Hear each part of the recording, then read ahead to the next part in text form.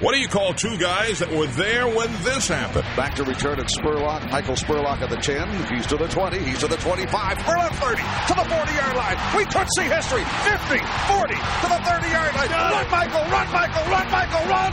Touchdown, Tampa Bay. There you go.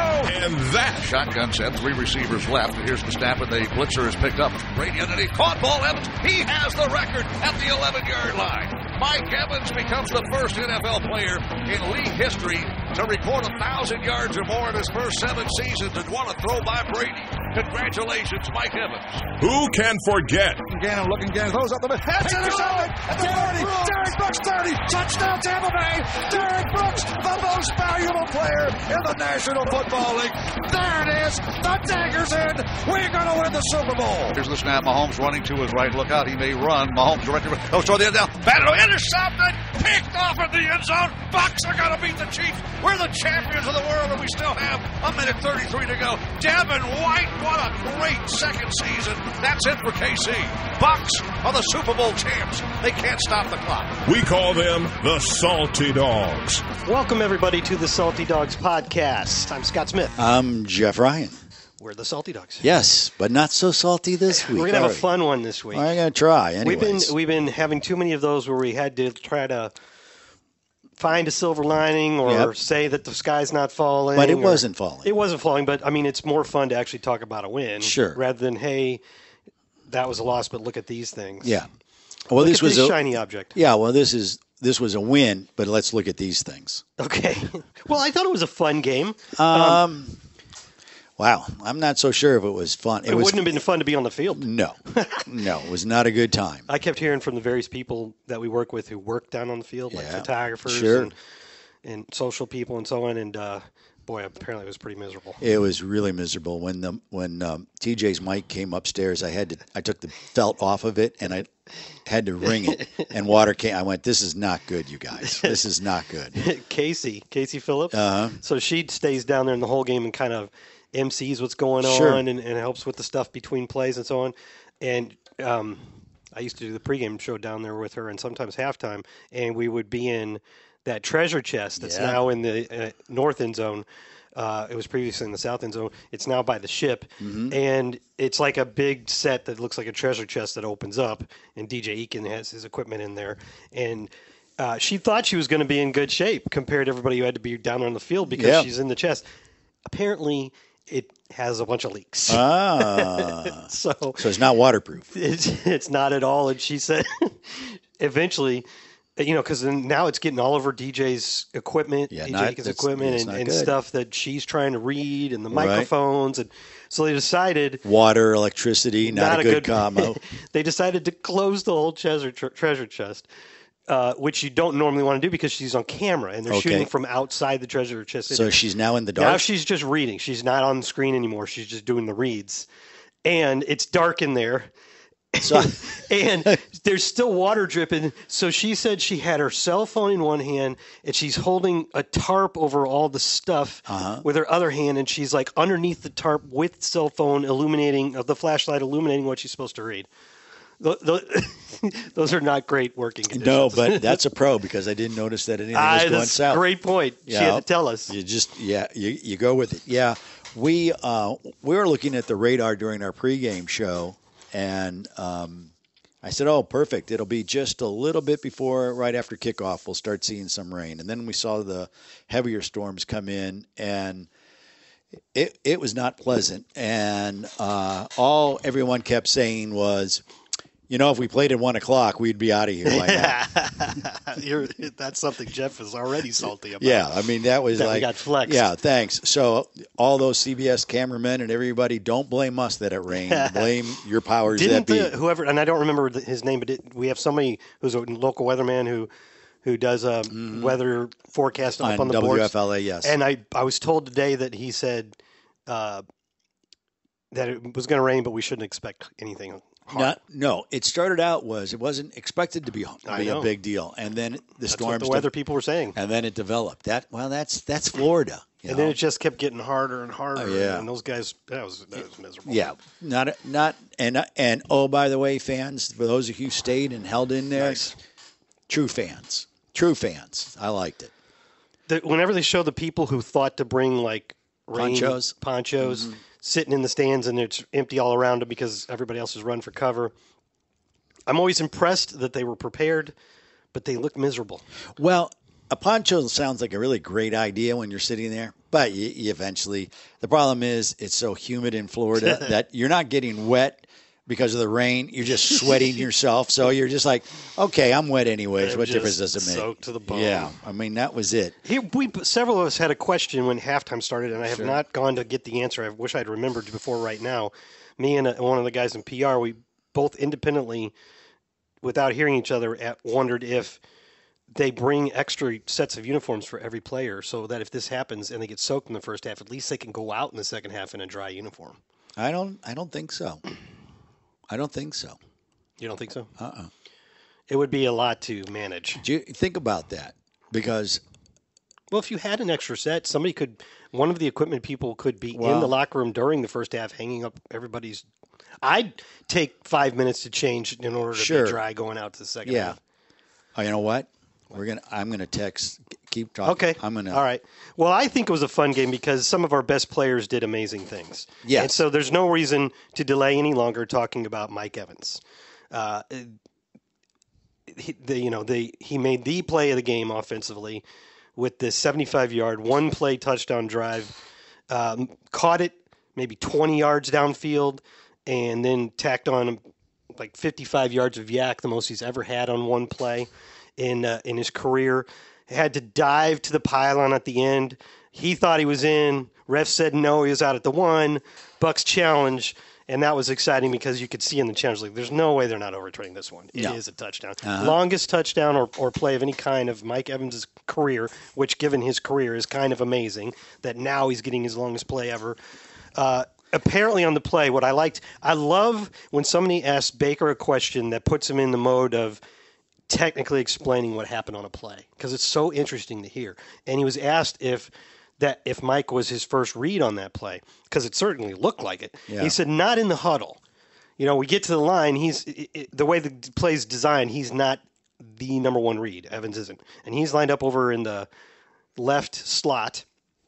And but Baker gets there, and before the snap, he notices the safety. Chris Godwin goes in motion from left to right, and the safety kind of leaks to the middle of the field. So maybe 10 yards over from where he would have been over Mike's route more, but now he's in the middle. And Baker saw that and thought, this could work. And then apparently Mike ran such a perfect route for what he was supposed to do that he was in the exact spot that Mayfield needed him to hit him on that pass between defenders on the move, didn't have to break stride. Right. It's gone. Off to the races. So that was a lot of fun. Yeah, that was great.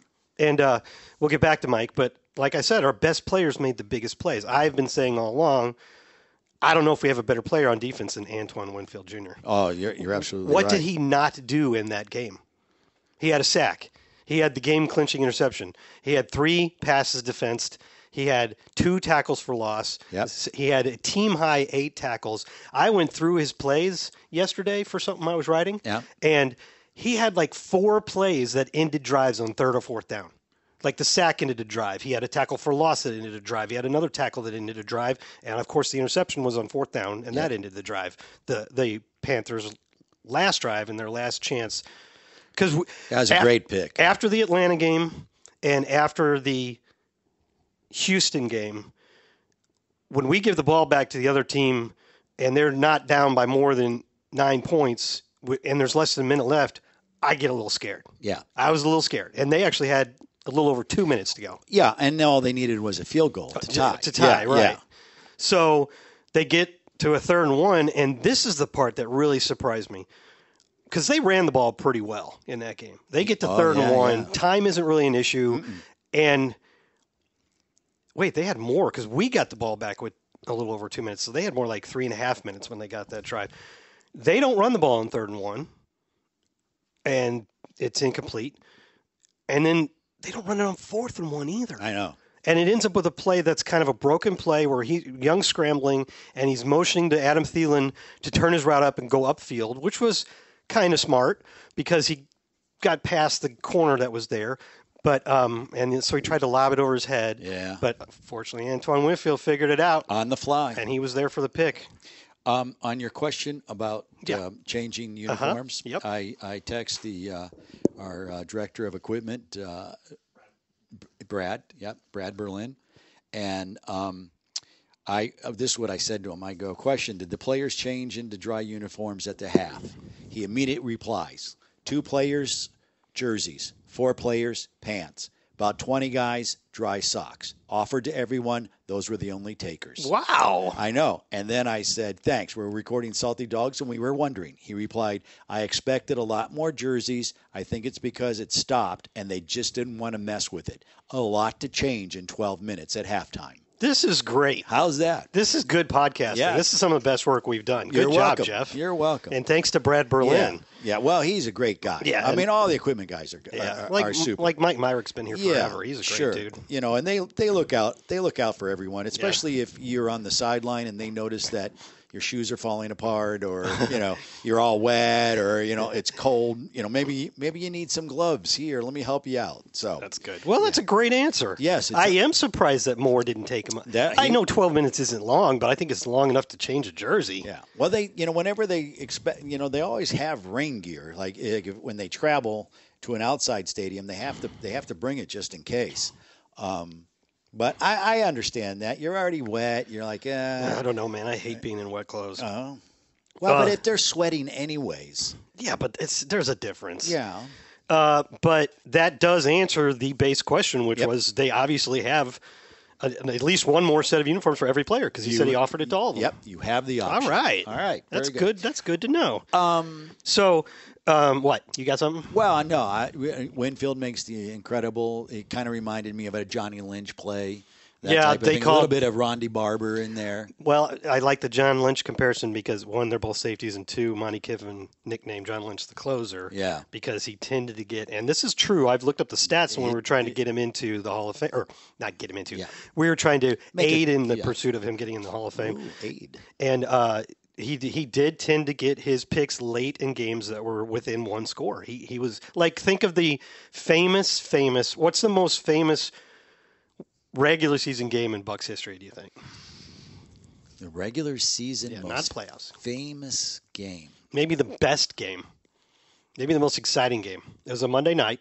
It wasn't the Indianapolis game. I'm not talking about that. It was the Rams game again? Yeah, in 2000. Yep. All right. 38-35 shootout with Kurt Warner and the greatest show on turf. Uh-huh. This was the next season after the Bucs defense had dominated in the NFC Championship game, but it slipped away from the Bucs at the end, and the final was 11-6 against a Rams team that was averaging more than 30 points per game. And created the Bert Emanuel rule. So in the defensive struggle, the Rams win. The next year, in a Monday Night Football game that was critical for the Bucs in their playoff hopes, as it turned out, the Bucs won, but both teams ended up making the playoffs. But that was a shootout, and the Bucs won that one. So neither of those made a lot of sense. But who intercepted the pass at the end to seal the game? John Lynch. He did that a lot.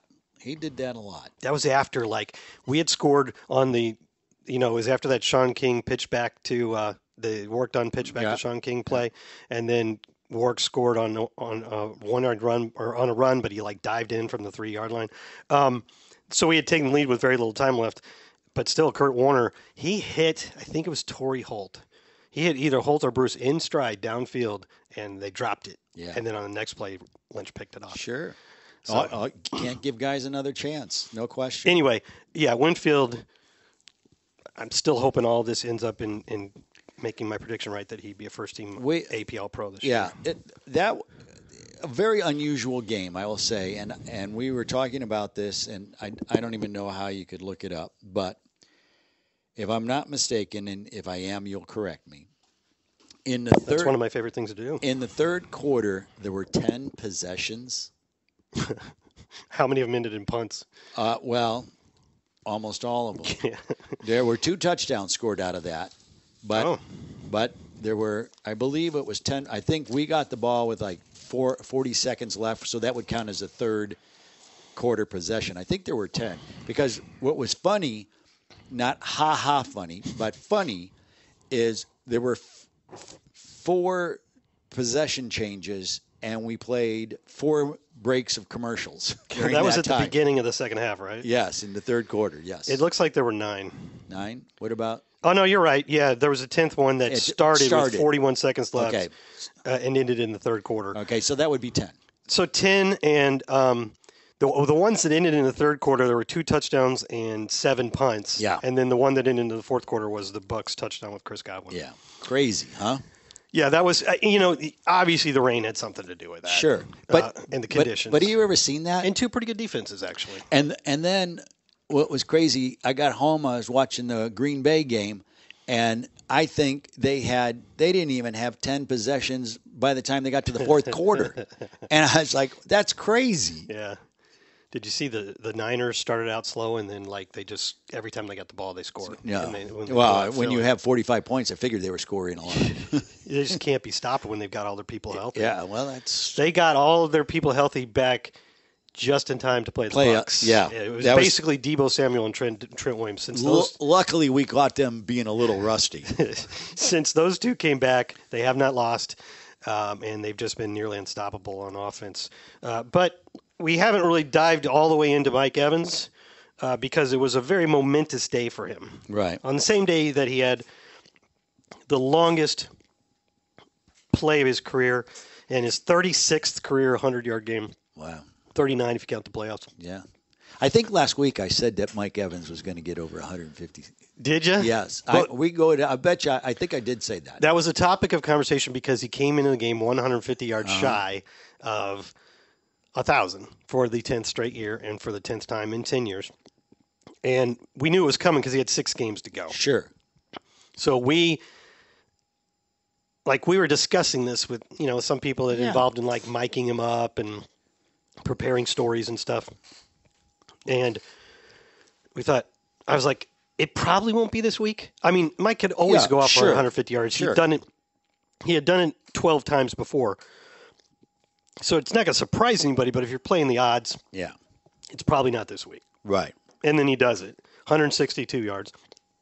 The 75-yarder obviously helped, but he also had a 40-yarder.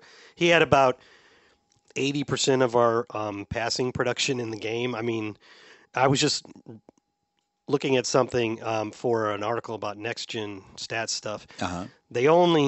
The Falcons only played Panthers only played man-to-man defense on 5 of Baker Mayfield's 30 dropbacks. He had 29 passes and 1 sack. And the 75-yard play was not one of them. That was against zone. But when they played man, Baker just killed on it. He had Mike Evans. He almost always threw to Mike. Yep. He was 4 for 5 for 66 yards and 118 passer rating, and converted several third downs. 3 of them, I believe. The second and the 7-yard catch, which was Mike's last of the night, that got it to 3rd and 1, so that Rashad could win it on the next play. That was a big play. That was against man because Mike was the only guy split out. Everybody's bunched up tight because they thought we'd run 2 more times to try to kill the clock. Right. The pass was a fantastic call. It was just a quick slant. All he had to do was beat that guy, and then Baker just had to zip it into his stomach. And he did. And they did. And the only one that was incomplete, you might remember a play where it was a 3rd down around midfield, and Mike kind of ran what they'd call a corner route, where he kind of bent towards the inside and then cut to the outside, and he totally beat the corner, who then pulled up lame, and he was open by 6 yards. I looked it up. He was open. He had 6. He was wide open, in other words. And Baker, it was just probably Baker's worst throw the night, and it skipped on the grass, and it didn't work. But it worked in terms of it should have been completed. Right. So they didn't play a lot of man, but when we saw a man, we knew what to do about it. Yeah. Throw to Mike. I'll say this, that, the Panthers may have been coming into this game at 1-10, but they got they're a pretty good defensive team, and they got their guys back. They're much healthier than they had 3 been. of them. And I spent some time with the Carolina Panther radio people, and we were talking, and just all that was going on with the organization there. And they were like, yeah, the defense is pretty good, just the offense is struggling, and now. And so I was thinking, oh, great, that's just, we got to get these. We're catching them now. That being said, I thought Bryce Young played pretty well. Yeah, he had some moments. I mean, he had some moments. I mean, you could see where they struggle on their O line. Really doesn't have any receivers to really throw to. I mean, I think Jonathan Mingo started to emerge. He came about. He's a second-round rookie, so he could be something. He could be something new. They had been throwing the ball all the time to Adam Thielen. Like, they came in this game, Adam Thielen had 77 catches, and the next player on the list had 28. Yeah. And I think it was a tight end or something. Yeah. So, that was a game that, you felt like you needed to win, and you felt like you should win.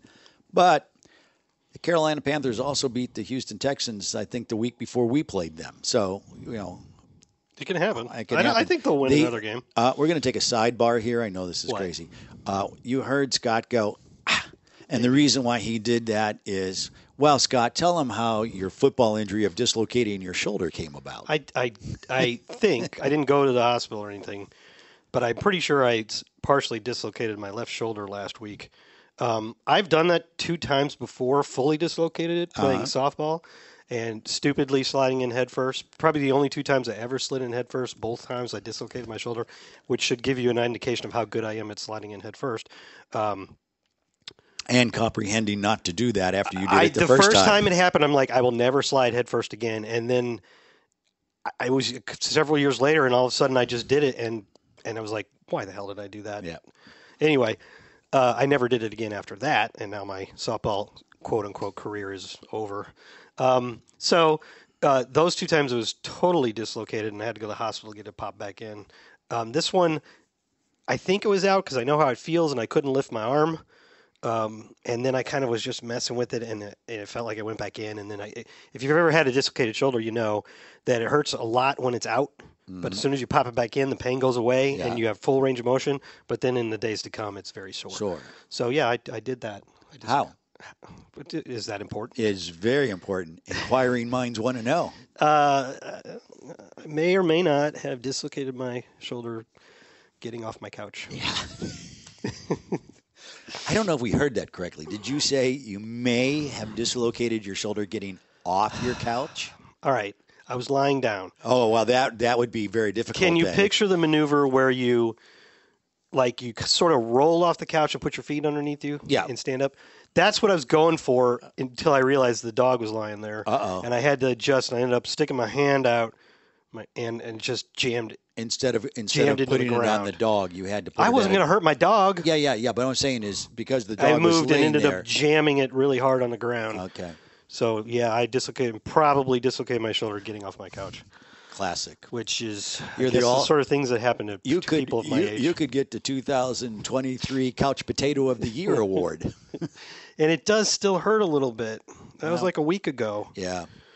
But I will say this: you could have made up anything, and I would have believed it. But you because I noticed you were having problems with your. It hurts a little more today for some reason. Well, that's because we're bringing it up. That's why you're thinking about it. Well, I reached over here to get my phone, and that hurt, which is so. Scott's basically playing injured today. So you gotta appreciate that I'm. It's victory. Putting in the effort here. It's a victory week, and we're going to take full advantage of it. So let's wrap up all the Mike Evans stuff. All right.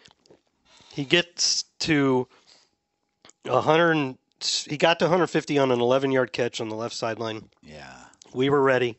Everybody was ready. He later said that they were ready. That they knew on the sideline. He said people were telling me I needed 6 yards or 4 yards. I was hearing different numbers, but he knew. And Baker said, "To hell with it. We're just going for 11 and getting it done." Well, he kind of ducked under a tackle and tacked on some yak. Mike did, that is. So he has now obviously extended his streak of 10 straight 1,000-yard receiving seasons to open a career. Randy Moss is second at 6. So he's had that record for a while. Yeah. But forget about the beginning of his career. 10 straight at any point in a player's career. He's now tied for the second longest with Moss, I think. And let me see. What I find interesting. No, he's all alone. He's second. He's only one behind the great Jerry Rice for the longest streak of 1,000-yard seasons. Yeah. Rice had 11. What I find amazing is he started out as a rookie getting 1,000 yards. You know, where you're thinking, you're first getting into the NFL. You know, how often are you going to get used? And the fact of the matter is, he even said this. He's gotten better, not only understanding the game more, but physically, he is better than he was, which is pretty remarkable considering how many years he's played. But he's only what, 30? He's a young 10th year player. Yeah. Because he came in young. Right. Yeah. So that's pretty remarkable. Still, in the grand scheme of things, when people talk about athletes and NFL players, you hit 30, you're starting to be thought of as, like, what's Levante, 33, 34? Something like that. Every year it's like, I can't believe he's still playing at this level. Yeah. When you and I would say 33 is a nice young age. Well, yeah, considering you dislocated your shoulder getting off the couch, yes. Just saying. Hey, Levante's hurt right now, too.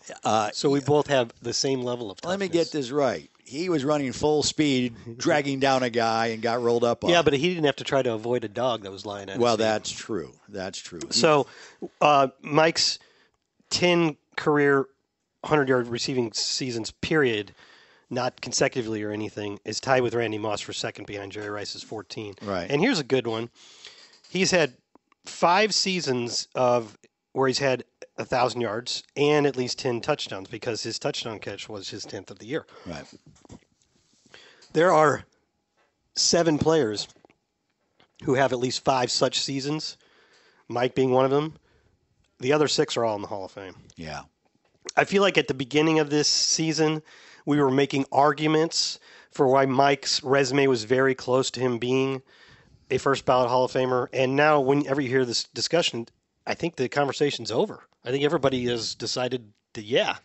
You would think. He's a Hall of Famer. There's virtually no doubt there. Is he a first ballot Hall of Famer, like Baker said at the podium after the game? I think so. Right. And he could be right now if he walked away. He's not walking away right now. No. He's going to tack some more onto this. Correct. So he's at 91 touchdown catches. Let's get an update on where that ranks. 91 touchdown catches in his career. He's got 92 catches overall. Touchdown catches. 92 touchdowns overall because, as I frequently explain, he had a fumble recovery touchdown in 2018, I think. Let's see. Let's look at this list. He changed the game because if you got to remember too is that Carolina just scored and a lot. Oh yeah, it was the next play. Oh yeah, and everyone went, no, here we go. And we had been having so much trouble moving the ball. Right. Just couldn't put together a consistent drive. The whole stadium, just the mojo or the electricity in the stadium, totally is like someone threw the switch. So finish up. So he's at 91 touchdowns, which is tied for 13th. The only other active player there or higher is Devontae Adams, also with 91. The Raiders were off this week. So there are, as I said, so he's tied with Bruce and Devontae Adams for 13th. So there's 15 players in NFL history who have had at least 91 touchdown catches. Yeah. I'll read them to you. Jerry Rice, Hall of Fame. Randy Moss, Hall of Fame. Terrell Owens, Hall of Fame. Chris Carter, Hall of Fame. Marvin Harrison, Hall of Fame. Larry Fitzgerald will be a first ballot as soon as he's eligible. Antonio Gates, probably a first ballot as soon as I think this year. Mm-hmm. He's on the ballot. Eligible. Tony Gonzalez, Hall of Fame. Tim Brown, Hall of Fame. Steve Largent, Hall of Fame. Don Hudson, Hall of Fame. Rob Gronkowski, first ballot Hall of Famer when he's eligible. Yep. Devontae Adams looks like he's on the way, and Isaac Bruce, Hall of Fame. Great company. And behind him, right behind him, is Don Maynard, Hall of Fame. Jimmy Graham, not eligible yet, still playing. Andre Reed, Hall of Fame. Lance Allworth, Hall of Fame. I mean, those are Hall of Famers. He's already there, right? Yeah, right. It's just, is he first ballot? Well, he's not done. He's not done with this season. He's only needs 9 more touchdown catches in his entire career to get to 100, and he would only be the 11th player ever to do that. Sure. Come on, you don't think Mike Evans is getting 9 more touchdowns in his career? You would think. I think it's a given. Yeah. So I'm saying first ballot. All right. I like how you're thinking. Good. I like how you're thinking. All right. What else? What should we talk about? Well, what else you got on that game? I thought Carlton Davis played well. He played very, very well. I think it just seemed like there were lots of plays where he was contesting the catches. He was. And he didn't end up with any amazing stat line. They didn't technically have any passes defense because I think you got to get your hands on the ball. Yeah. But I can recall. I recall during the game thinking Carlton's playing well. Mm-hmm. So that's good, especially with Jamel very, Gino. very important.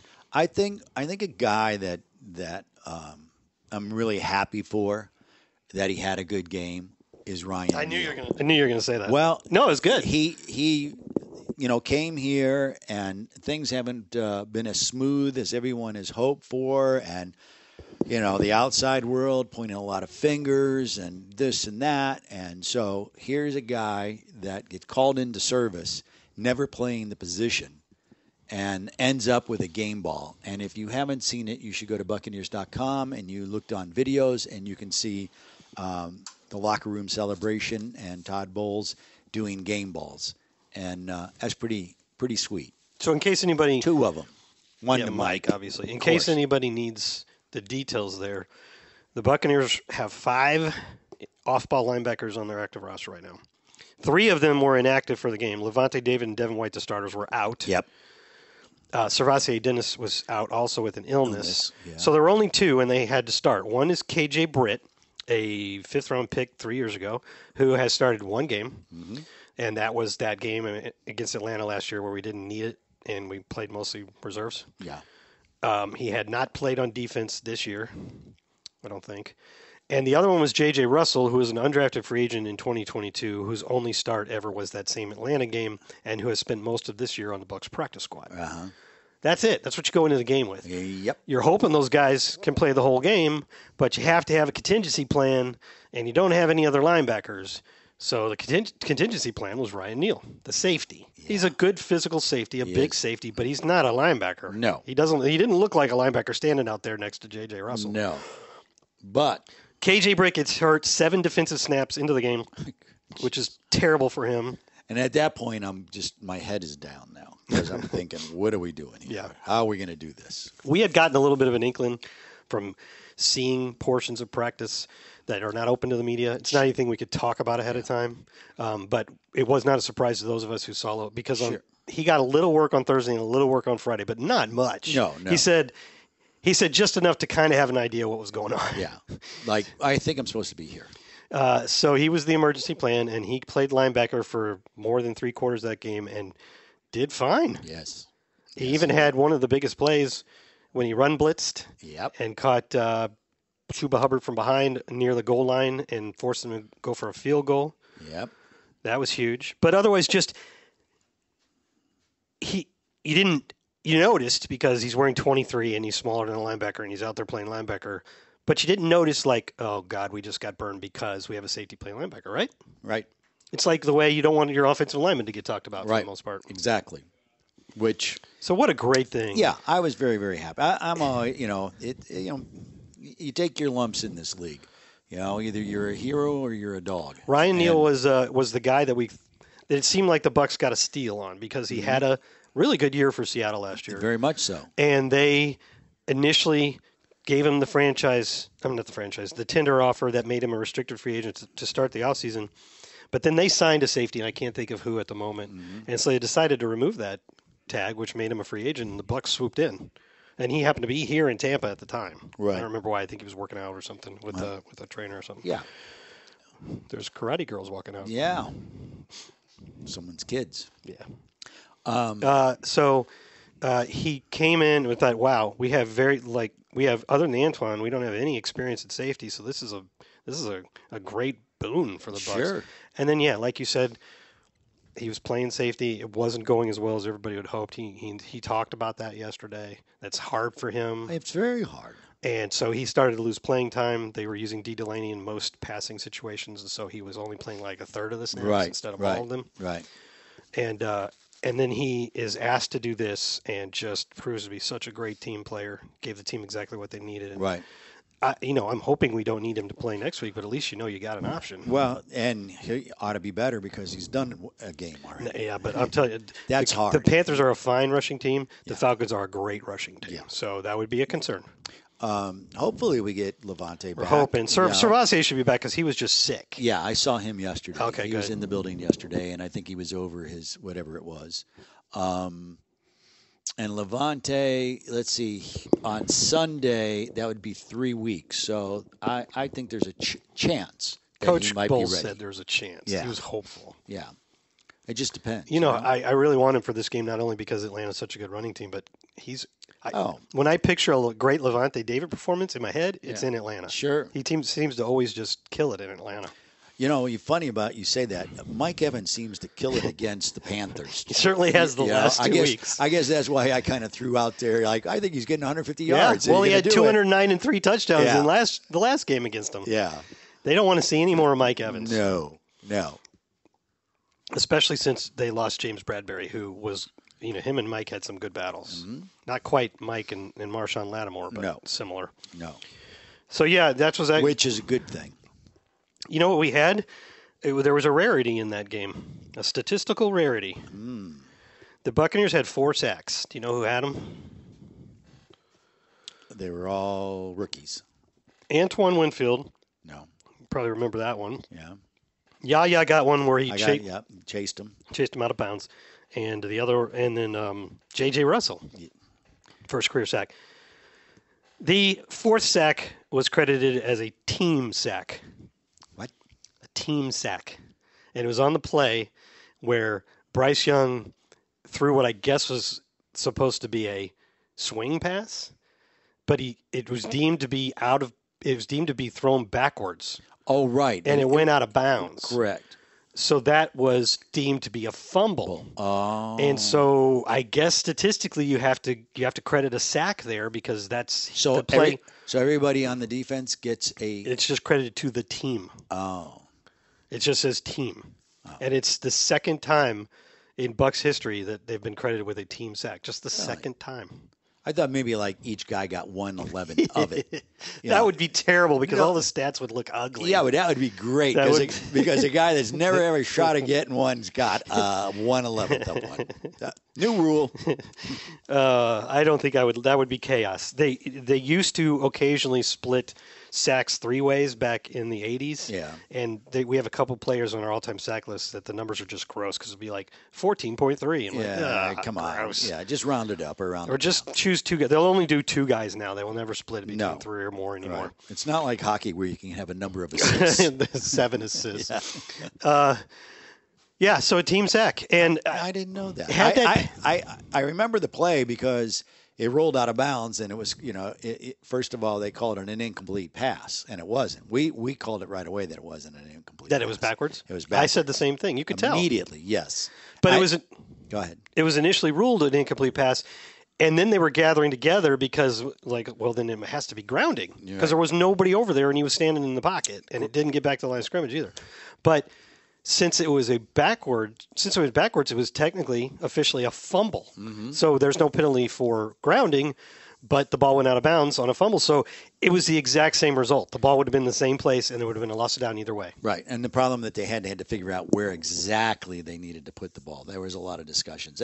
That seems to be the new thing this year, or at least I am noticing it more in the officiating this year, that everyone likes to have a conference.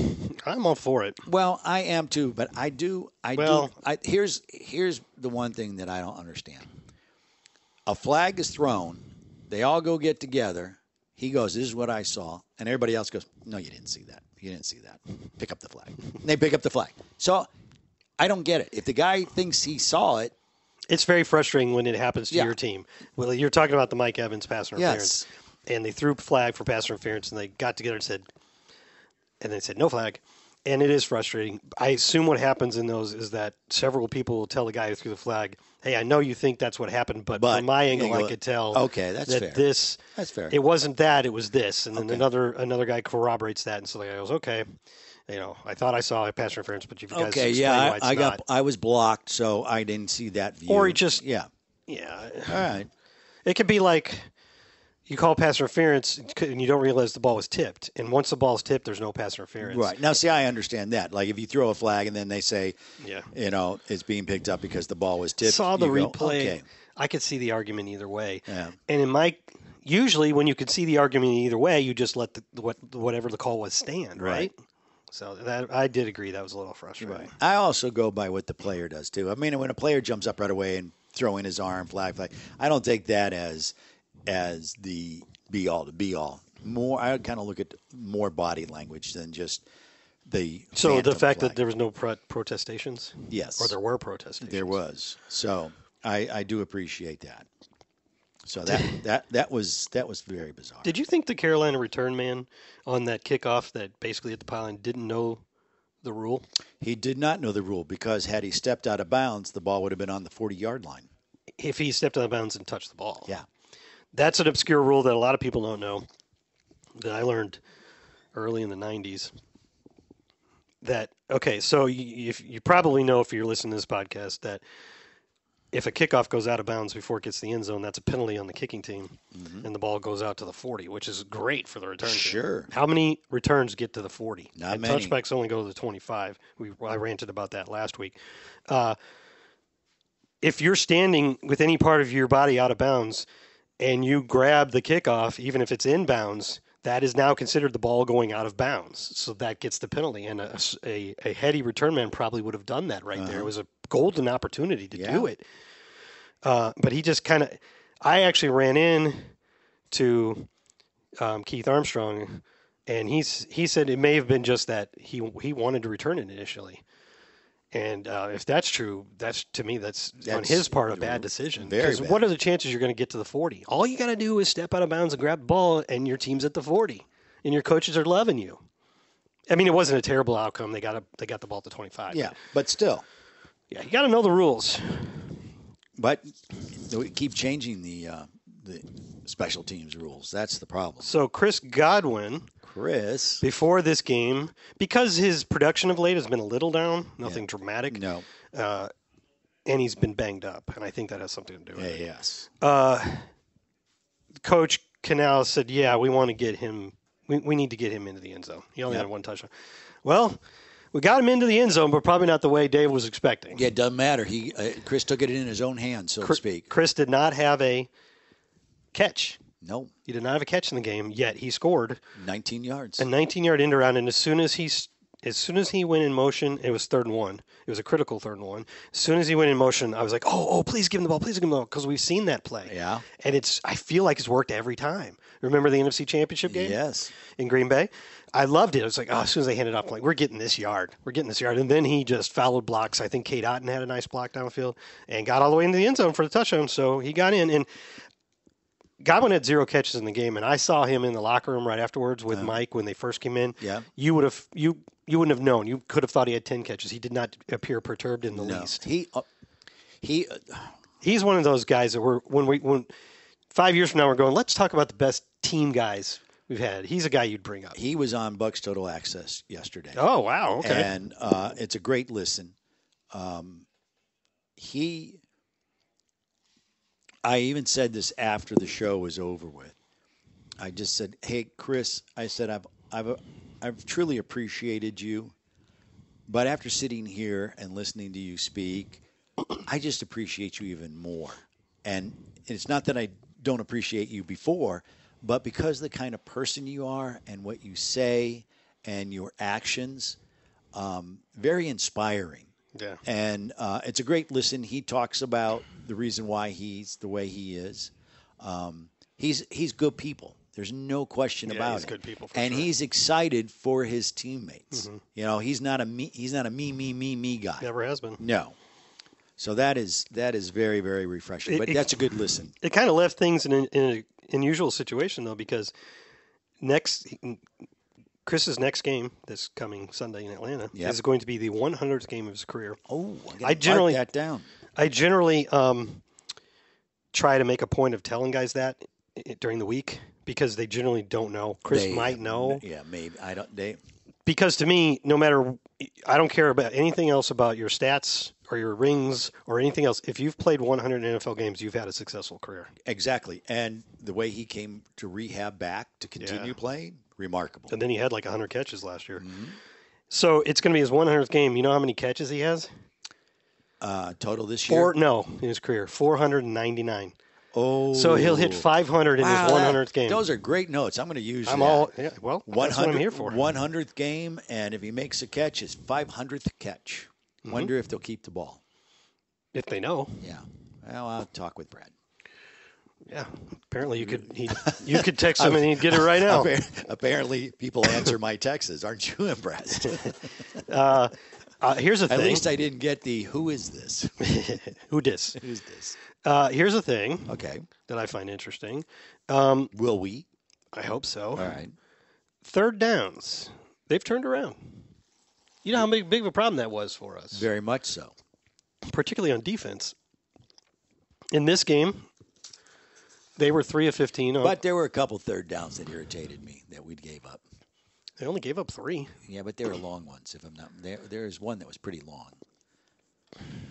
I don't have a game. They had in front of me, it couldn't have been any longer. Wait, there's one like 15 yards, something like that. I don't think so. No, okay. Maybe. They were all 3 of their. They converted. Well, none of them were longer than 10 yards. Okay, I stand correct. They were 3 of 15, and the remarkable part is they were 1 of 5 from third and 1 to 3rd and 3. We stopped 4 of their 5 really short third downs. Wow. That's big. That says a lot. And we weren't doing that much earlier in the season.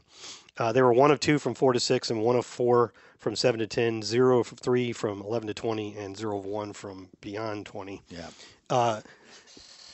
So 3 of 15 that game. Let's see. Indianapolis was 2 of 11. Houston was only 3 of 11 a few weeks ago. Okay. San Fran was 4 of 10, which it's not good. awesome, but Yeah. over the last. So after. Yeah, 3 games. Those weren't consecutive, but after 7 games, the Bucs were last in the league, allowing 50.5 conversion rate on third downs. Wow. 50.5, last in the league. Over the last 5 games, they've only allowed 29.0%. So either the problem is solved or we're on a nice little run. Yeah, I'd say we're on a nice little run because your problem's not solved until you continue doing it all the time. So on offense, the last 4 games for the Bucs, 7 of 15, 7 of 14, 5 of 13, and 6 of 15. Right. That's a nice little run. Yeah. Because they've been struggling a little bit. That's 43.9% over those 4 weeks. So third down, I think, had been a weakness for us in terms of comparing what we were getting to what the other team was getting, and now I feel like it's been a strength. So that's nice. Yeah. But stopping them 4 or 5 times on third downs of 3 or fewer yards, I think, is the key point I'm making here. Yeah, and it's huge. And also, talking about things that are turning around, do you think we have a run game now? I think we might have discovered it. Yes, I think he's doing an awesome job finding the holes. Not just Rashad, right, the line. Yes, but also the power running. I think what it is, I think part of it, what it is, while the line is maybe gelling a bit, also Rashad seems to be doing a better job of picking the right lanes now. Right.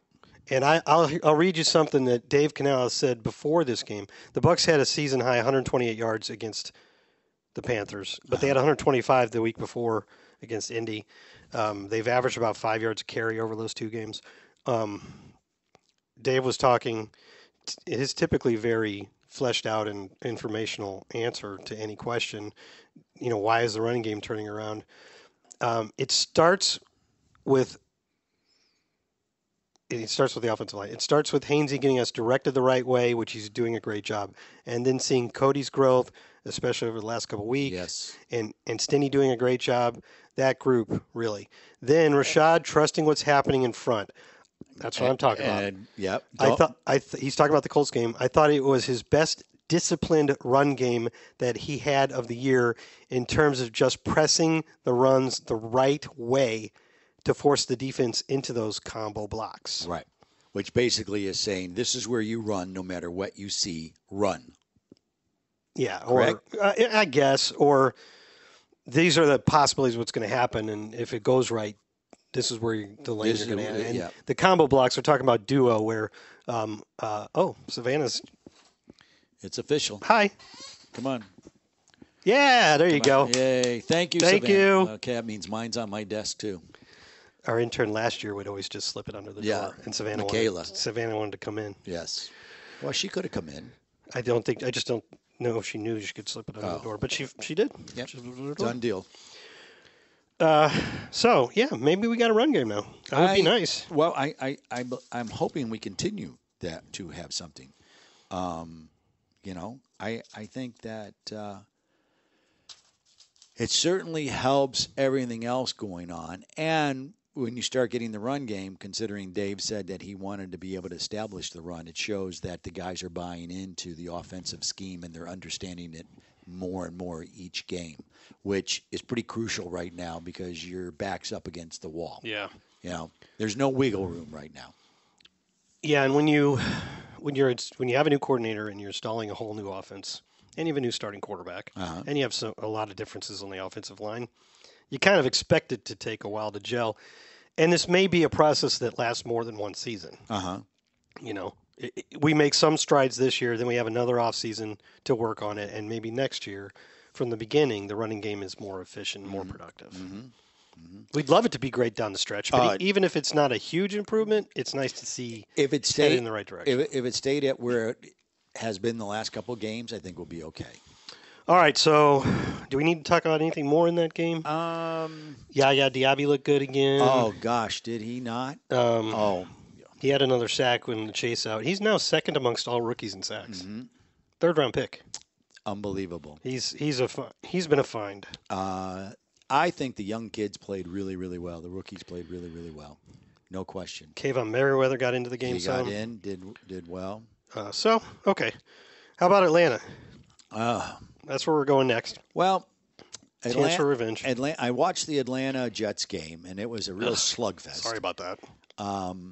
Well, I actually had the red zone on, but then I was like, I try to watch the teams that we're going to be playing just to get an idea. This was in the 1 o'clock window since we were flexed to 4 o'clock. Right, and so the Jets had their opportunities. It didn't help that they fumbled the ball like on the 40-yard line.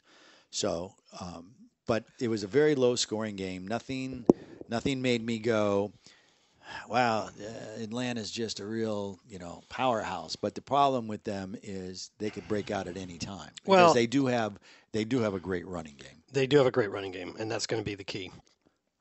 And they have a great kicker. Sure do. He never misses. And they're going to be indoors. So they're playing on a 40-yard field. They also have some decent defensive numbers. I think they're 10th in yards and 7th in points or something like that. So and they're in first place. So you can't discount that. So the Bucs are going up there to battle for a piece of first place. Yeah. They are 5-7. Atlanta's 6-6. The Saints are also 5-7, and they are playing Carolina. Right. At home, I think. So chances are they'll be 6-7. Well, I like to see. Chances are. Chances are. That's all I said. Chances are. But Carr is hurt, concussed. Yeah, but Carr wasn't playing all that great. Well, he brought him back from Detroit until he got slaughtered. They were down like 24-0, and they came roaring back in the second half. They scored like 3 touchdowns. Do you want me to look up the numbers? He's not playing that well. Well, I understand that, but I think he's better than their alternative. Jameis? So, yes. It's close. We're going to find out. It's close. Come on, Carolina. Show us your, show us some spunk. Play some D. Yeah. So the Bucs, if they were to win in Atlanta, which we know is definitely no sure thing. Nope. Not saying anything of the like. But we certainly hope would so. At worst be tied with Atlanta for first and then potentially you're in trouble if you also don't. Tied with the Saints. Yeah. The problem that you have is if you don't beat Atlanta, that means they swept us. And that's not a good thing. I would say... I don't mean to be salty about this, but I'm still mad about that game. Yeah. Okay? So, this is a revenge game. You have to, all games... it's funny when everybody goes... there was a question of, well, you beat the Panthers, but this Atlanta game, this is a must-have game. All games are must-have because at the end of the season, you don't get extra credit for winning in September, and they all count the same. So this particular game, though, because of how the season unfolded, you really need, if you want to win if you want to continue to have a chance to win the division, I truly believe you have to win this game. Yeah. So let me. Will you agree or no? I 100% agree. I don't think that the Buccaneers have to sweep the remaining 5 games to win the division. No, I didn't. No. I do think they need to win this one. Yeah. And then if they don't, they still have a shot, but it's slim, and they still can fight for the wild card. Correct. But the chances of them winning the division if they lose this game will be very slim. Yeah, and I'll explain why. Well, after you talk. The difference too is the Bucs can control their own destiny I was gonna bring that right up. now. Yep. If you don't win this game, now you got to ask someone to help you. Yeah. Okay? So let's explain So why. let's explain why. The Buccaneers, if they lost to the Falcons, would be 2 games back. And Atlanta, it would be functionally 3 games back because Atlanta would have the tiebreaker over them. So they can't tie and get the division. They're 3 back. Right. And they would only have 4 games left. And Atlanta's remaining schedule isn't that hard. No. It would be very surprising for the Buccaneers to come back from that over the last 4 weeks. If they win, as Jeff said, it is true. They control their own destiny. They would be tied with Atlanta at 6-7. And if both teams won out, if the Bucs win out and Atlanta loses even 1 game, and in New Orleans too, then obviously, Bucs winning out means they'd beat New Orleans. So New Orleans is out of the picture. If the Bucs win out, even if Atlanta wins out and they're tied at 10-7, they are now head-to-head 1-1. Both teams would have a 5-1 record in the division, and then the next thing is record in common games. There are 12 games that the Bucs and the Falcons had the same opponent, like they both played everybody in the AFC South, as an example. Right. The Buccaneers would win the common games, I think 9-3 to 8-4, something like that. I think the key is that Atlanta may have lost to Tennessee. I think Bucs beat Tennessee. Yeah. So Jeff is correct. If the Bucs right now control their own destiny, win 5 and they win the division. After the Atlanta game, it'll be even more like that. If they lose, they definitely do not control their own destiny and probably have a better shot at a wild card. And the other side of it is you got to have a streak here. That's right. You got to go on a run. You can't win 1, lose 2, win 1. You got to get back to where you were in September when you were 3-1. In the month of December, if you could roll off 3-1, I think you'd be in pretty good shape. Now the key though is which one. If you're not going to win all, if you're not going to win, all that's 4, an easy answer. Jacksonville. Yeah. Yes. Because it's an AFC opponent. And so now, I'm not even gonna bother to look ahead because I did watch that Green Bay game all the way to the end. And Green Bay seems to be catching their stride. Yeah, Jordan Love's starting to look really good. They are. Jeff's bringing this up because we play in Green Bay in Week 15. Yeah, next week. Not this week, but next week. 2 Sundays from now. So I, it's one game at a time. But I would like to see us, the Buccaneers. Well, I'll say us. My check says Bucs on it. It's electronic. I understand. Well, anymore. I know, but it's still, you know what I'm saying. I think it's just one of those. If you're going to be a contender, you got to put a little bit of a streak together. Well, yeah. And you can't be hoping everybody else helps you. So I'm in that vein. And I want to win the division because I want everyone to grouse because it's not the strongest division, as everyone says. But you know what? You get a home playoff game, and that would be awesome. And actually, when you really look at the NFC, there's probably maybe 7 teams that are 500 and above, and the rest are struggling. So that's almost half. You bring up these stats, and last time you did it, you can look at. I looked it up, and you were totally wrong. Look at NFC, not AFC. I said NFC. AFC is really good. AFC is really good. All right. NFC, how many? 500. 9 teams are 500 or better. Okay. I said 7. Only 5 are over 500 because there's 1, 2, 3, 4. There's 4 6-6 teams. I mean, somebody around here was saying it yesterday. We think got to win the division. Probably not going to win a wild card, but there's 1, 2, 3, 4, 5, 6 teams that are either 6-6 or 5-7. Yeah. The 6-6 teams that are ahead of the Buccaneers right now are Minnesota, who doesn't have a quarterback and is about to play. Wow. Las Vegas. Yeah. At Las Vegas. Green Bay. Yeah. We just talked about them. They're doing well. They're at the Giants. Okay, well. Yeah. Well, but the Giants have been playing pretty good. The Rams. They're hot right now. They're having the fun. Rams, I think they got a tough one. Don't they have Baltimore? Yeah, the Rams have to play at Baltimore. Okay. Seattle, they've been up and down. Loss. Yeah, that was a tough opponent. They're at San Francisco. Oh. So it would not be a surprise to see 2 of those last 2 6-6 teams lose this week. And there's another reason why you want to get to that, so you can pull. You want to win, so you can get into also the wild card, or as they say on TV all the time, in the hunt. So Very, very important game. But, it's December, and that's, that's you can't lose the whole month of December and expect to get into the playoffs, as we know from 2008, right? I'm just saying. One of the least fun games or streaks. Yeah. So hopefully things will start going. And if you can get healthy, or I think it's like you said, getting Levante back would be really huge. Very, very big. So huge. We'll be paying attention to that. All right. What else you got? I think I'm good. You're good. We got questions. We do. You want to go to some questions? All right. Let's go to some questions. Let's go to some questions. Go to the questions. All right. I totally appreciate you sending your questions, and Scott's going to tell you how to do it if you're sitting there going, I have a question. I wonder how I send it to the Salty Dogs. I should have. Yeah, but continue.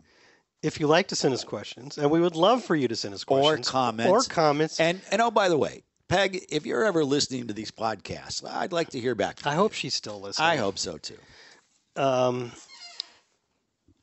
You send an email to... Do you remember Nancy, the nurse, that used to write to us, and we haven't heard from her? Her emails were always in some kind of, colorful, interesting font, too. Uh-huh. She really tried to make it look pretty. I certainly hope she's still listening. Send emails to us at saltydogs@buccaneers.nfl.com. Don't forget the .nfl part in the middle. Okay. It's not buccaneers.com. We love them. We try to get to all of them if possible. Comments, rants, telling me why I'm right and Jeff's wrong, things like that. We love to hear those things. Mm-hmm. All right. We're all in. This is from Dan DeMaria, who's in Palm Harbor. I think he wrote to us last week. Okay. Local guy. Ahoy, Salty Dogs. I'm glad we won to keep our playoff and division title hopes alive. Yes. I'm so happy for Mike Evans getting another 1,000-yard season. See, he's that guy. Everybody pulls for him. You're gonna notice a theme in these emails this week. All right. We need to keep him for as long as possible. I hope we win again next Sunday because our chances of making the playoffs and winning the division are on the line next Sunday. It's do or die time. Yep. I wanted to ask you guys if they could please do another Tampa 2 Salty Dogs mashup podcast because you did one before and I loved it, just like I love both shows. I also want to give a shout out to the Bucs fans who braved the rain and stayed the whole time. Did you guys or Casey Phillips or Brianna Dix get wet or drenched? And did you step in any mud afterwards? Sincerely, Dan. And he says, "Go Bucs, raise the flags." Yeah, okay, I already told the Casey Phillips story. Yep. I stepped in mud going to the car. You did? Well, it's the dirt parking lot. I didn't step in any mud. No. I know Brianna got a little rained on before the game, but for the most part, we were just up in the press box feeling bad for the people on the field. Yeah. The mashup, we absolutely are planning to do several of those in the at least 3, I think, in the off season. Mm-hmm. It's a little hard to. It's one of your goals, or it's one of your, what do you call it? I don't know. Pillars. I don't know. You're in. But we have already written down that we intend to do at least 3, because I think we were going to do one before the combine / free agency, one before the draft, and one before training camp. So that if anybody doesn't know, obviously you're listening to the Salty Dogs podcast. Casey and Brianna do a really good Tampa 2 podcast that I think goes up on Fridays. They are very structured. As we've mentioned, if you listen to this podcast, you know there is no structure. We wind all over the place and double back and go off on tangents. They prepare ahead of time and do specific questions and that they answer. And so we have done 2 podcasts with them where we just mashed them up. Yeah, just kind of talked. We did a little like the way we do it and a little like the way they do it. Sure. And we've had several people say they liked it, so I'm happy to tell you that it's not in the building. There's a big cry for it right now. To me, it's more work on my part, but sorry about that. But it's a little hard to schedule that during the season, so we're going to do it in the off season. Okay. So thanks for that question. Yep. This is from Richard Teraoka. He helpfully gives me the pronunciation each time now. Good. Richard Teraoka.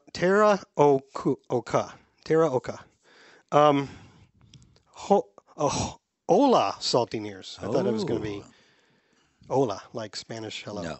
Happy holidays to you and your families. Well, thank you. Same. Great needed win on Sunday. Kalijah Cansey and Yaya Dabi are looking really promising for the future of the defensive line. Yes. I have a few questions for you guys. Well, that's what we're here for. Let's do it. Mike Evans continues to make history and hit his 1,000-yard week 13. Was that the fastest Evans made it to 1,000 yards in his career? Good question. I have an answer. I would love to see him be the Buccaneers' first 100 TDs player, not counting quarterbacks, but quarterbacks don't score touchdowns generally. They throw them, but they don't get credit for scoring them. So right. he's already obviously would be the first because he's the only guy. He's the top guy with 91. If you discuss this by this segment, no need to discuss again. So I put together last week for the purposes of potentially a story or a video. Oh, you're thinking ahead. Well, I'd pitched the idea that we do something on every catch that got him over 1,000. Oh, I did hear you talking about this. I'm looking. Are you going to do it, right? We're doing it. Okay, good. Because there's definitely going to be a video. I think I'll probably write a story as well. So in 2014, his rookie year, it was in week 17. In 2015, it was in week 15. In 2016, it was in week 12. Wow. Out of 17. We now have 18. In 2017, it was in week 17. In 2018, it was in week 12. In 2019, it was in week 12. In 2020, it was in week 17. 2021 was in week 18. And last year was in week 17. This year, week 13. So this is not his fastest. No. Because he's gotten there in week 12 3 times. Speaking of going over 1,000 yards, what about Tyreek Hill? Almost going over. He has an opportunity to go over 2,000 yards. Oh, I think he's well on pace for it, right? Yeah, he is. No, he is. I think he's like, I want to say he's only like 500 yards short. With five games to go. Play. He's at some 1481. Okay, well, averaging 123.4 per game. That would be pretty phenomenal. I mean, they have a very high, he plays for the Miami Dolphins, if you don't know, and they do have a high power offense. They have a high powered offense, but it seems like you should know this is coming, and then he gets wide open behind the defense. Well, and then they can't catch him. If you can't keep up with the guy, he's gonna, He's on pace for 2,098 receiving yards. Wow. Do you know what the NFL record is? No. I don't either. But I don't either. I have no idea, and I wouldn't even. It'd have to be recent because, gosh, in the beginning, no one ever threw the ball. Would it be Jerry? Would it be? I think it's Calvin Johnson off the top of my head. Okay, that could be very true. That might be because he was at one time. Calvin Johnson had 1964 in 2012, and Cooper Kupp had 1947 just 2 seasons ago. Whoa. So nobody's made it to 20000 before. Wow. And he said that was his goal going into the season. Yeah. And it was reasonable, but still you didn't really think he'd get there. No. Considering no one believed in their quarterback. So that's true. And also their quarterback's ability to stay healthy. Yes, and he's done that. All right, I don't think that was the end of that email. Let's see. What's the team's rookie record for sacks in a season? Is it breakable this year by Yaya and or I think it was Gaines Adams, wasn't it? No. Who? Santana Dotson 10 in 1992, my first season here. Yes, now I remember. That was a 5th-round draft pick. Yeah, that was before he went to Green Bay. He had 5 sacks in the Bucs' first 3 games, and then he ended up with 10, and that's still the record. And I think Gaines Adams is second with 6. No. Adrian Claiborne had 7.5 in his rookie year, and Gaines had 6 in his rookie year. So, I don't know. Do I really think Yaya's going to get 5 more in the last 5 games? Chances are not, but it's possible. And Kalijah's at 4, I think, so he needs 6 more. All of a sudden, you could get hot. Well, Yaya is hot. He's got 5 in his last 6 games. Yeah. Okay. 3, I love listening to the Nothing But Bucs podcast with TJ Reeves. Is there an understanding or an agreement for TJ to have his own little interview session? I'm asking this because when he starts to interview players in post-game media sessions, he gets to ask a series of questions in a row, and all the other media members let him. It's pretty badass. Since you did, thanks for reading. Okay. So Jeff's going to explain. It depends on who he's talking to. Sometimes we are fortunate enough to get one-on-ones. Usually when we talk to Baker Mayfield, it is a one-on-one. The other thing, and I will say it's a courtesy that other media members do. If we step in there, we'll say we're live, and they are gracious enough to let him just ask questions until we walk away, and then they continue. So it's a little bit of both, but it is because the other media members are letting him proceed, because we are the only outfit that is live out of the locker room. I'm usually there when he does Baker because TJ is kind enough to let me also record it so I can get Baker quotes before he goes to the podium. That is generally before the media's in the locker room. Yes. They let, there's obviously a period where there's nobody in there, and at some point they let TJ in with Kevin, his producer. And Baker knows that he's coming, and he's been gracious, like we mentioned Very last gracious week. doing that. So we're all in there before the media's in there. Now, later, when TJ's interviewing some other players, usually the rest of the media is in there. Right. And like you said, they understand what's going on. Yeah. And wait for him to finish before they can get theirs. And that's a courtesy. Well, also, all they're trying to do is get sound. So that's true, they're too. recording what he's saying when being interviewed by TJ. So they're just getting what they need. Sure. But they also they're gracious enough to wait. Yeah, and I appreciate that. All right. Good question. Any media member listening to this podcast. I think Greg Allman listens. Oh, yeah. Yeah, because he's always commenting how wrong I am. Well, he also is the most thorough person in the world. He does. So, he does his homework. I think he considers listening to this podcast just part of being thoroughly covering the team. I think he listens to this podcast when he's driving between the NFC South teams and gives him something to do as he's getting there. We're talking about you, Greg. All right. What do you got? This is from Sam Nino in Nashville, Tennessee. All right. Dogs. I hope you're both doing well. Man, I was so happy for Mike that game. With his TD catch, the catch that extended his own record of consecutive 1,000-yard seasons to start a career, and with the stadium chanting his name, it made me feel like Mike was having his Rod Tidwell moment from Jerry Maguire. Oh, nice. When Rod caught that touchdown that basically ended the game and the crowd was going nuts, you knew Jerry was going to show him the money. I like it. I personally can't see how the team will let him walk after this great season he is having. It's obvious Evans is the best offensive player in Bucs history. This is me. I agree. Sure. In your opinion, what would he have to do to be the best overall player in Bucs history? Thanks for the great podcast as well, and let's take back first place again this week. Yeah. Also, we still need some Salty Dog merch. All right. Maybe I'll put that in. Maybe in the offseason. Yeah. We should put that in the plan. Right. Yeah, I was actually having a similar conversation because, yes, I don't think you can argue that he's the greatest offensive player in team history. Oh, I'm with you.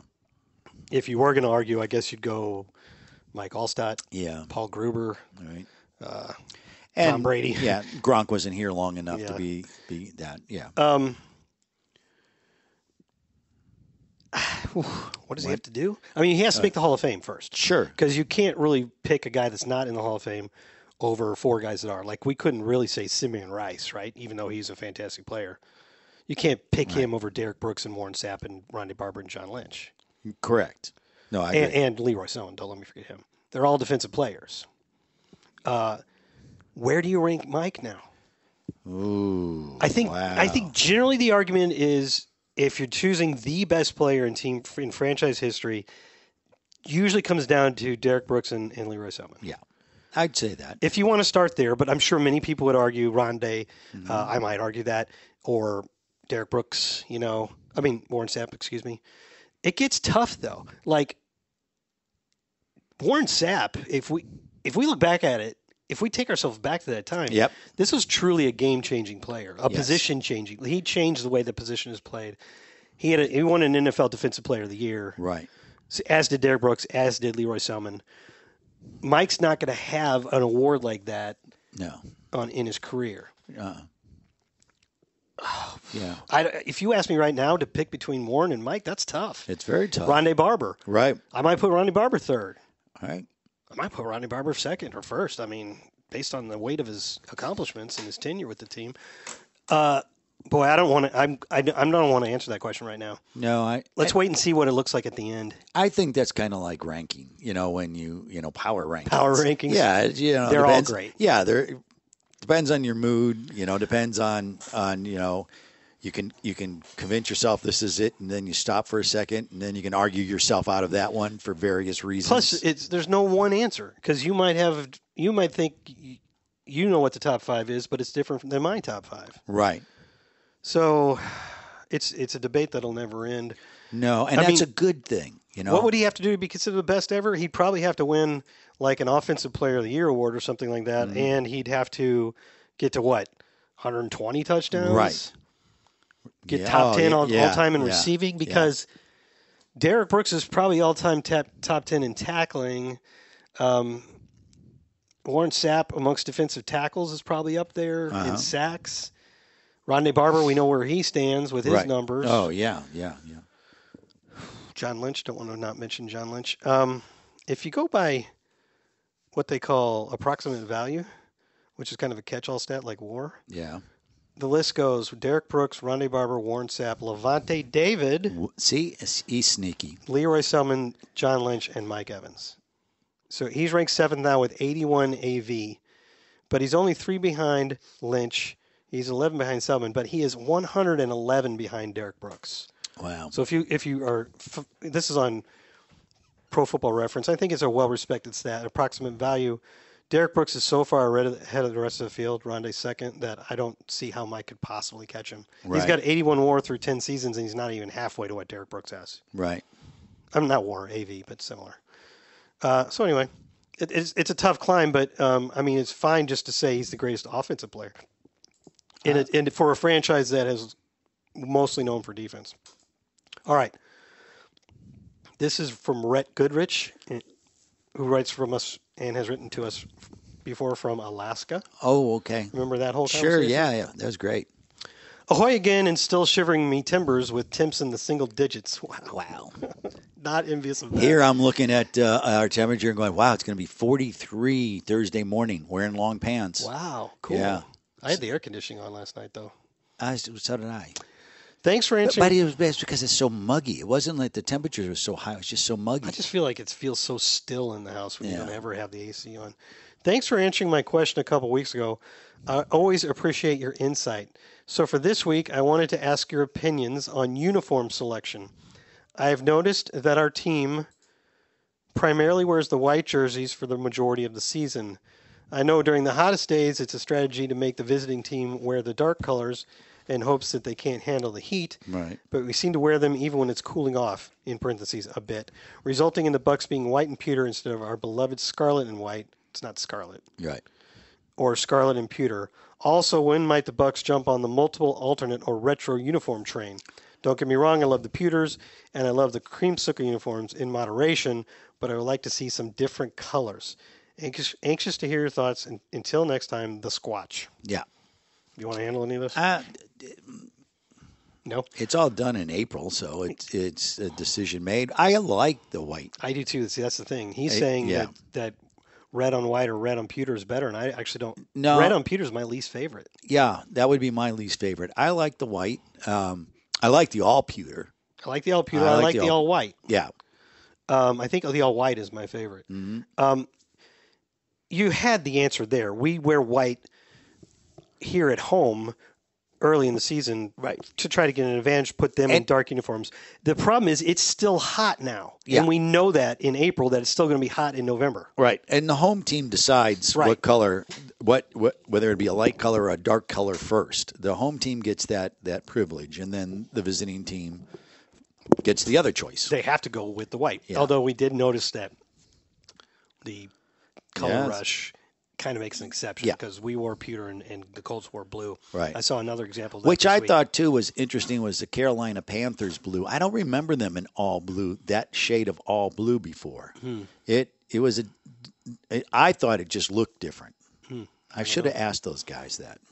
So it's the same answer in November as it is in September. It's still hot here, and we have learned that. Yeah. You probably will see us. Let's see, we got 2 more. Christmas Eve, New Year's Eve. I would suspect we'll be in red in those. Oh, I would, yeah. I like Christmas one would be kind of cool. Yeah, and most teams. Let's wear green pants. Speaking of, I did like the lights on the pirate ship, the Christmas lights on the pirate ship. Cool. That is very cool. So, as Jeff said, the other team decides, and teams that play in domes or are not worried about hot weather tend to wear their colored jerseys at home, so that puts the Bucs in white. Yeah. So, with the exception of this all pewter thing we did. Red here is asking for other alternatives. The only other one, you got pewter. Yeah. You got a pewter jersey, you got a red jersey, and you got a white jersey. So and we've got creamsicle. Right. So the only thing you could do is black, Could you do the white creamsicle uniform? like white pants. Yeah. Yeah, I think he's talking about different colored jerseys, Okay. though. All right. Well, can you? Did, Why would you want to wear creamsicle pants and with white? jerseys? I could see creamsicle jerseys and white pants because we did do that some. yeah. I like the way we have it. I've heard people clamoring for, and you can even buy black Bucs jerseys That was first announced when they changed in '97. announced. Well, when they had the big unveiling of the new uniform at the convention center, they displayed the black one also. I can't remember which player had it on, but they did. You don't remember that? I remember that day. Yeah. We've never worn black jerseys. No, we never wore them, but we have them. One of them was black. Yeah. Yeah. I think there's actually we have to go to the photo archives, but there's pictures of it. I'm gonna do that and bring this back up next week if you're right. Good. If I'm right, are you going to bring it up? I'll tell you right. Yeah. Okay.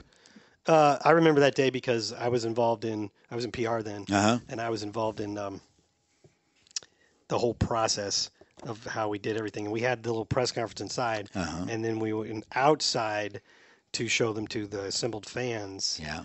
And fireworks were involved, and walkie-talkies. And I don't remember. There was some miscommunication. I'm pretty sure that I told them to go ahead and shoot the fireworks off, and it was a little early. A little too soon. But that was a big event because that was carried live on all local TVs. Oh, cool. And then I was working at the radio station. We were broadcasting live from that. And the It three was a big guys, event. the three players that modeled it were, if I remember, Hardy Nickerson, Yep. Mike Allstott, Yep. and Trent. Yes. And I want to say Hardy was in the black, but maybe I don't know. We're going to have to find a picture. I don't feel like you're I know. right here. I know you don't. But feel anyway, like I'm right. there are people companies make Bucs black jerseys that they've sold. I don't think there's any plans for the Bucs to do that, and we already did multiple different schemes, as he pointed out, because we did creamsicle and we did pewter. Yeah. All right. And the creamsicles are pretty much universally loved now, so they're not going anywhere. Nope. So if you wanted to do something other than pewter, the best I could think of was black. I wouldn't be against it. It would be interesting to see, but I kind of doubt that's going to happen. But never say never, because in the next few years, who knows what's going to pop up next. Well, never say never, except I think we're done. All right. You don't have anything else? Really? Dude. Wow. That's all the questions. Wow. You just What do you want from me, man? I'm just you're standing up and stretching, so I figured you were totally done. Yeah, okay, we're going to have to check on that. I had a conversation with someone else about this on the convention center and all of that. Okay. I do. I can picture the pictures. Yeah. But I don't remember anybody being in black. Yeah, because it was weird because they had it, but we never. It seems like quite a tease if we put somebody out there in black. Well, I remember it. But then again, I could have, as they say nowadays, misremembered. Which always makes me laugh. You didn't misremember. You're wrong. And if I'm wrong, I'll accept that. And so you stay tuned for next week to find out if I am right and Scott's wrong. And hopefully we won't be as salty. We'll be singing a song being tied for first place. How's that? I would like that very much. All right. You done? I'm done. And for you, since you did, thanks for listening.